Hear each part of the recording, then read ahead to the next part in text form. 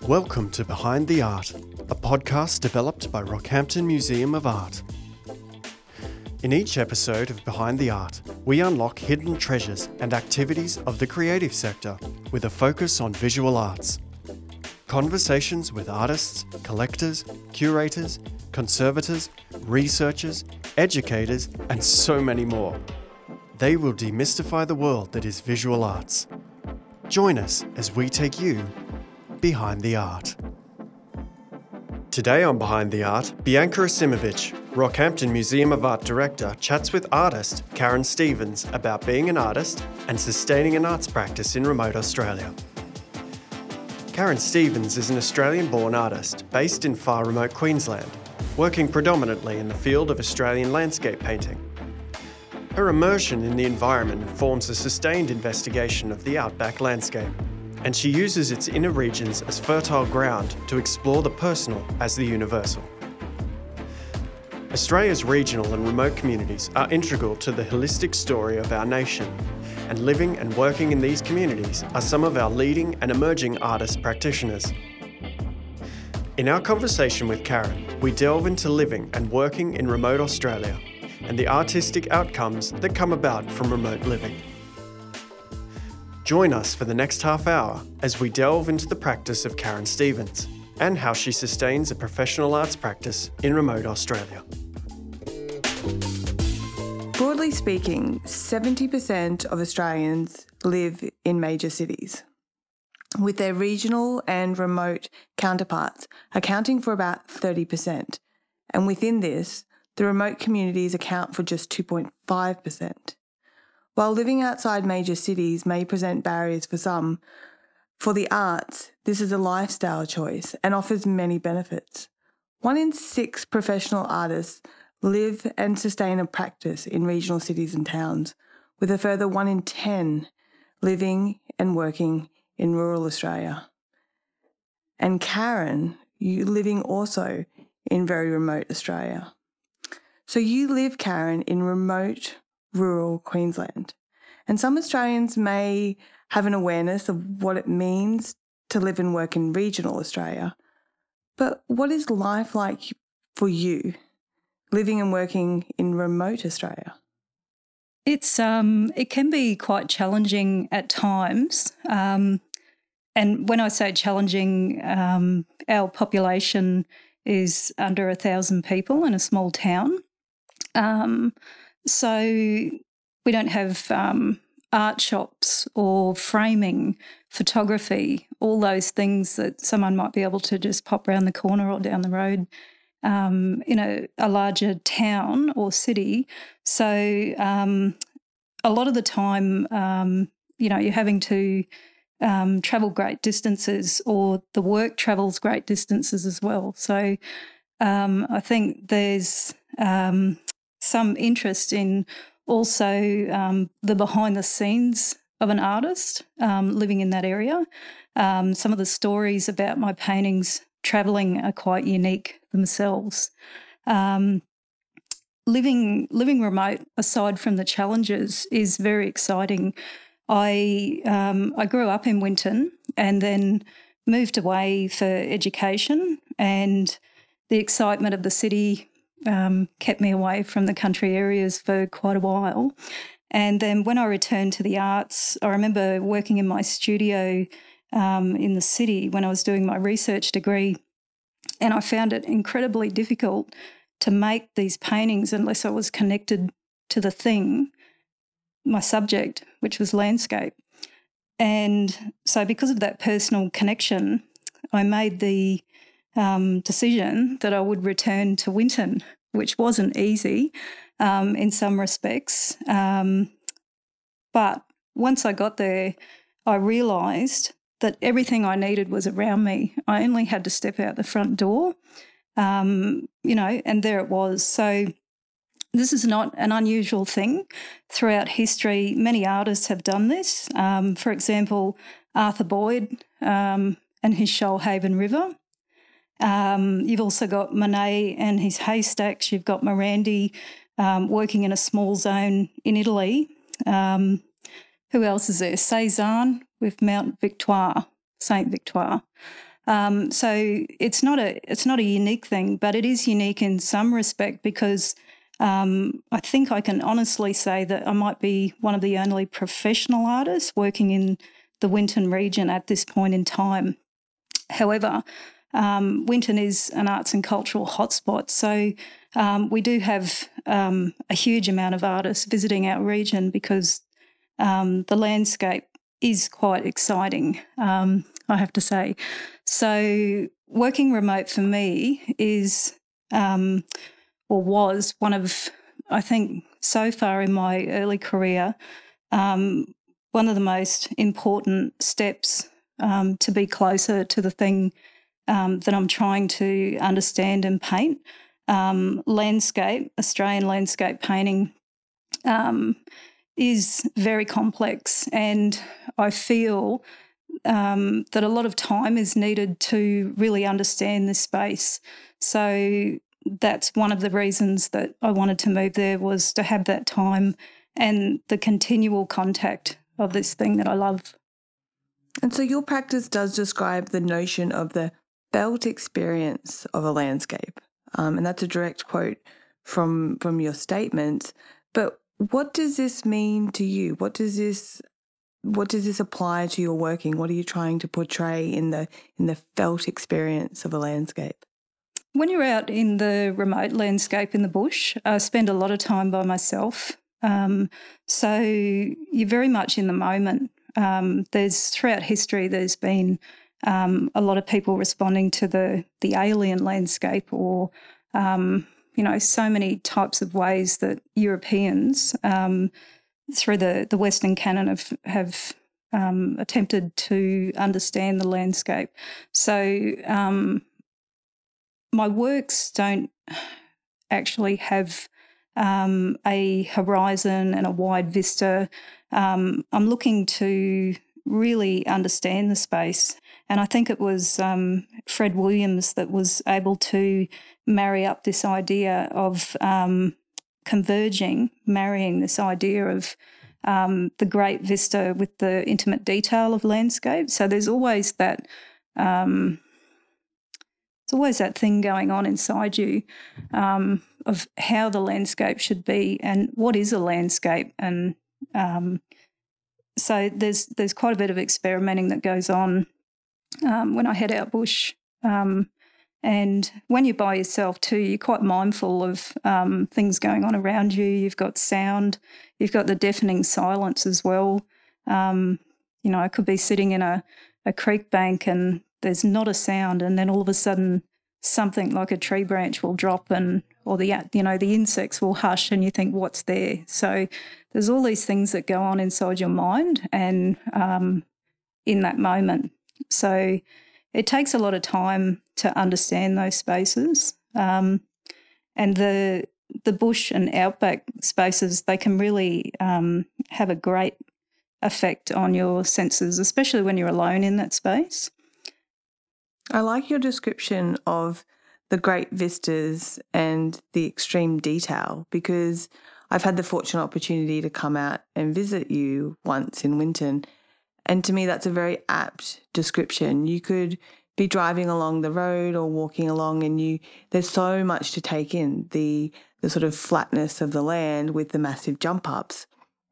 But when you look into the detail, you can see these petite, deliberate flowers and foliage in the foreground, but often the background takes your breath away because of how dramatic it is. And so Winton itself geographically lies on the north bank of the Western River, but it's not a river like we might envisage when we say the word river, because it's part of the Channel Country.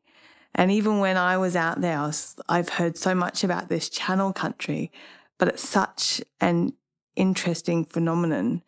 And can you talk to us about the notion of Channel Country and what the soil does out there and why it's so interesting geographically?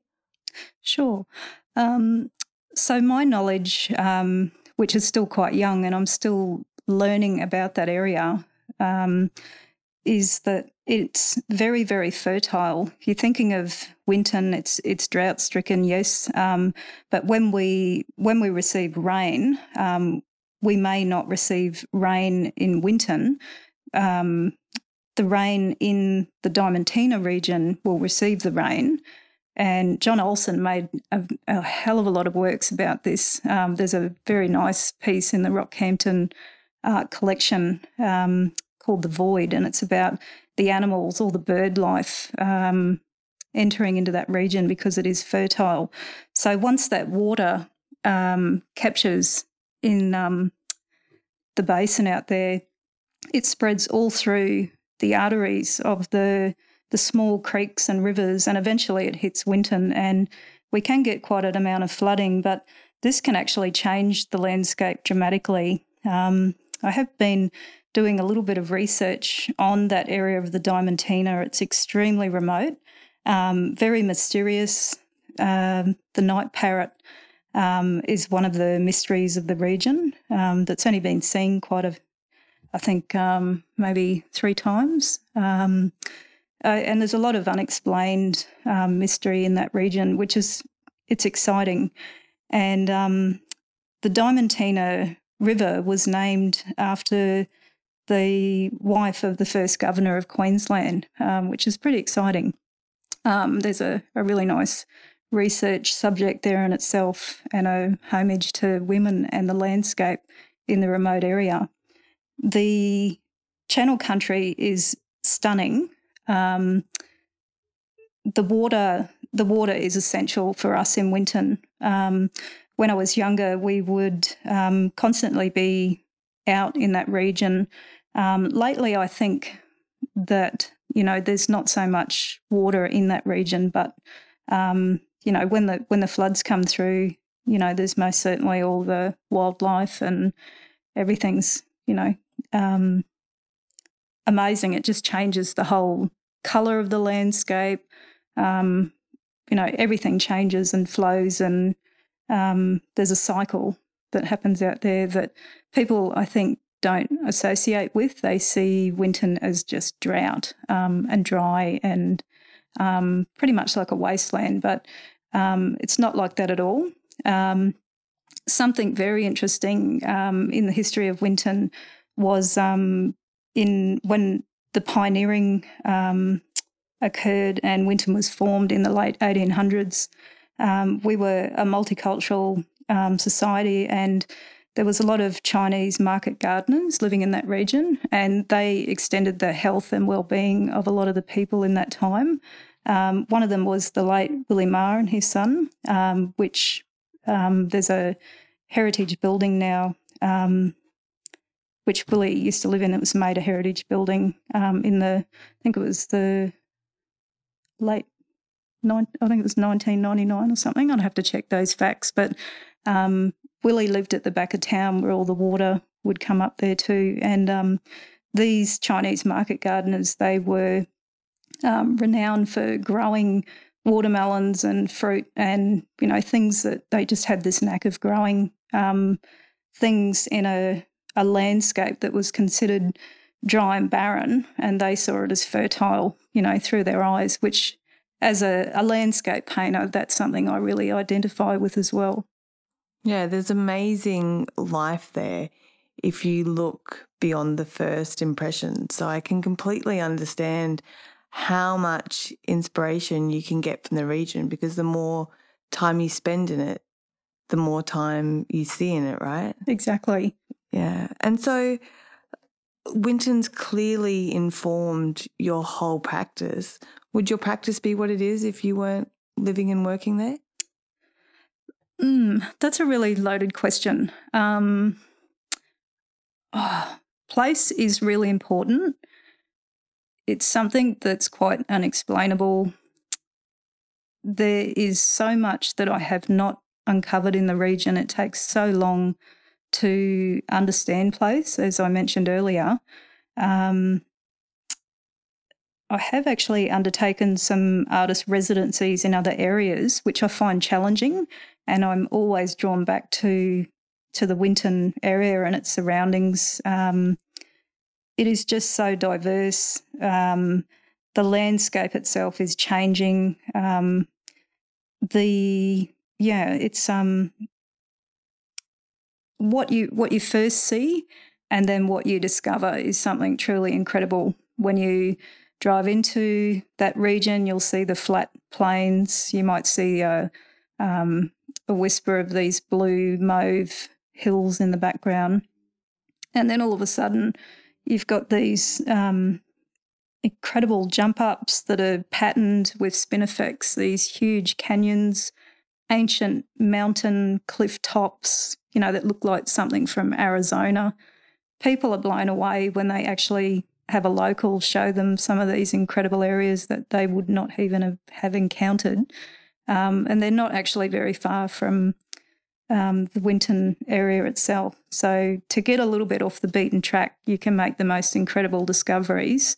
And I actually feel quite lucky to be in a position where I can capture some of these aspects of the landscape that I don't believe and that have been captured before in landscape painting. And your practice, as we've sort of heard in what you're saying to us today, deliberately references Australian art. You're completely informed by the material that you're reading and artists who've come before you. Particularly, you have a focus around the 19th century. What is it about the works that were created in this time or the artists that were working at this time that you have an ongoing interest in? I think my interest starts at the Heidelberg painters. Tom Roberts in particular, I think he was a master painter of compositions, just incredible. One of my favourite paintings in the corner of the McIntyre, I think I would have to say that's one of my ultimate favourite paintings from 1895. It was originally called McIntyre Opal River. The title of the painting changed 4 times. The modernist painters then, I think that's where this great rupture was, with the figure in landscape being challenged by abstract expressionism. And at that point, there was this great juncture with artists, and you had people like Russell Drysdale, John Mulvig, Nolan. A lot of these painters were travelling to the remote landscapes, which is really exciting. And the things that happened and the subjects and their experiences that they captured was just groundbreaking at that time. John Olsen has this great phrase that he calls people living on the coast as saucer dwellers, which is a really interesting phrase because it is challenging to travel remote, but I think those experiences and the paintings that were made in that particular time, they're groundbreaking for our history. You've got people like Mulvig and Boyd, Drysdale capturing Indigenous people in that time. People and painters had never put those subjects in a painting, and that's really important. There's so many significant elements in those modernist paintings at that time. So I think the idea of discovery and the not knowing and the mystery that in that space, I think that's what drives my practice and my great respect for those particular artists at that time, that they decided to just pack up and take off and see what was further inland. And if we think about the 19th century, it was a period of gold discovery. So, the rise of Bathurst, and this changed Australia economically, politically, demographically. It saw the bushrangers. So they themselves were challenging the British settlement of Australia and then were sort of becoming runaway convicts themselves, even though they might have migrated under that banner. And then, as you say, there's the exploration of the great interior. The East Coast was being largely populated, but there was an unknown mass travelling west. And then we have the booms, so mining booms, Great Depression, the rise of the trade unions. So these artists were documenting all of these great shifts in Australia. And I guess so you're interested from an artistic perspective and the bravery of the artist in going to the unknown, but also capturing that sort of social history? Yeah, I think so. It is important to make contemporary paintings of our time now, but it's also good to, I think, tip your hat to artists and the history of the place too. You know, that's really important because you're building on what's already there and celebrating what's there as well. Winton in particular, as I mentioned earlier, it's a pioneering region. In the late 1800s it was found. It wasn't always originally called Winton, it was called Pelican Waterhole, which makes reference also to the fertile landscape I was talking about earlier, the bird life. We in Winton, it's a dynamic area. Opalton is one particular area that arises in my mind.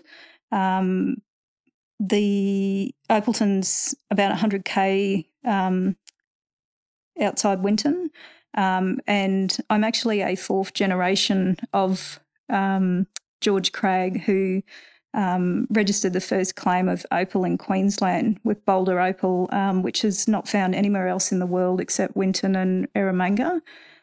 So Winton is a great place of discovery. Qantas was founded in Winton, our national airline. The history that's there is quite incredible. The famous sculptor Daphne Mayo, she was commissioned to create a piece of the Jolly Swagman, poetry by Banjo Patterson, all of these people that were coming into our region. You know, it was a colony of arts and poetry, literature. It's just a melting pot of people, I guess, seeking fortune, seeking freedom, and the stories there still exist. There is a little bit of mystery beyond some of the stories, which I think occurs in most remote towns. There's missing information in some spots, but I think those stories, you know, with that mystery is quite exciting as well. And so you're very much referring to and drawing back to artists who were even practicing up to 2 centuries ago. So in your practice, in what you're doing today, what do you hope people in centuries to come will see in your works? That's a really good question. I think I have to point out that it is really exciting being a woman working in that environment. I don't know of any other women that have spent a lot of time, and I'm talking Western painters, in the Queensland landscape, working directly in that space. So I feel a little bit like a pioneer at times. I think to have a collection of paintings about a place is really exciting because I don't think you realise it at the time, but when you actually look back and see all of the pieces that you've started to create, that's when it starts getting exciting. So I guess in the future, being able to look backwards at what I've done from that region would be pretty exciting. And to have a collection of works that identify with that space. And your works not only visually represent Winton. So even if you break down that picture plane and remove the horizon line and sort of pull together the picture planes. But to me, some of your works which you're creating your own paper about draw back to your very first point about that practical notion of living and working remotely. So you often make your own paper, and is that born out of access to art shops, like you said? The surfaces that I make are unique. They're very irregular. They're made out of paper. I don't often talk about them too much, but I will elaborate a little bit now that you've brought it up, because they are very precious to me. Living remote, you've got a hell of a lot of time on your hands. You're living in the middle of nowhere, so making do is really important. So my surfaces are made from objects like newspaper, lottery receipts, parking tickets sometimes, but mainly the bulk of newspaper, and this repetitive pattern of tearing and sticking and building and forming something that's solid from something that was not there before. So there's a type of mindfulness and sitting there like a meditation, making these pieces that can take quite a while to make. They're well crafted. They also, to me, represent that space as a person living in that space in that time, and the breaking down of what's there and forming it into something which is very much like the actual Winton landscape itself. It's the soil is quite unstable out there, and that's why it's perfect for opal, finding opals, I guess. So it's got this moving movement. There's a lot of movement, and you can see that in some of the formations, if you get closer to that space.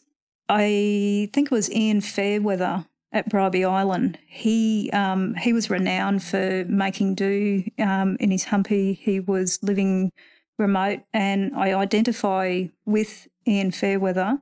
He was using cardboard and bits of tiles from his house. Sid Nolan was another one that experimented with, he was using roof tile slates that are in the UQ Museum collection. Fantastic little pieces of work.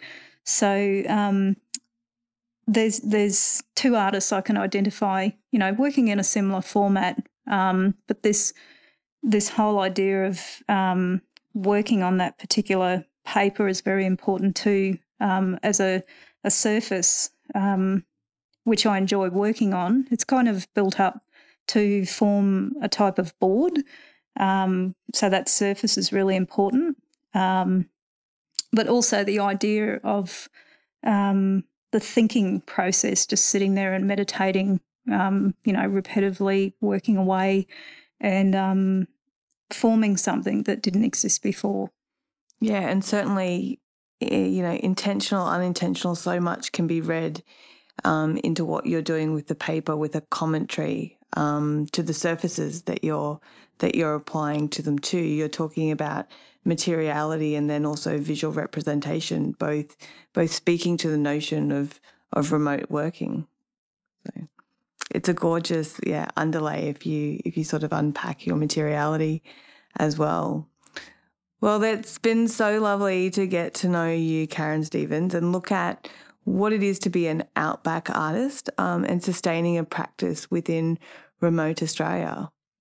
But I'm sure we've got lots on the radar for you coming up in the future months and future years. So we'll have you back on the podcast and hope to hear more. Thank you.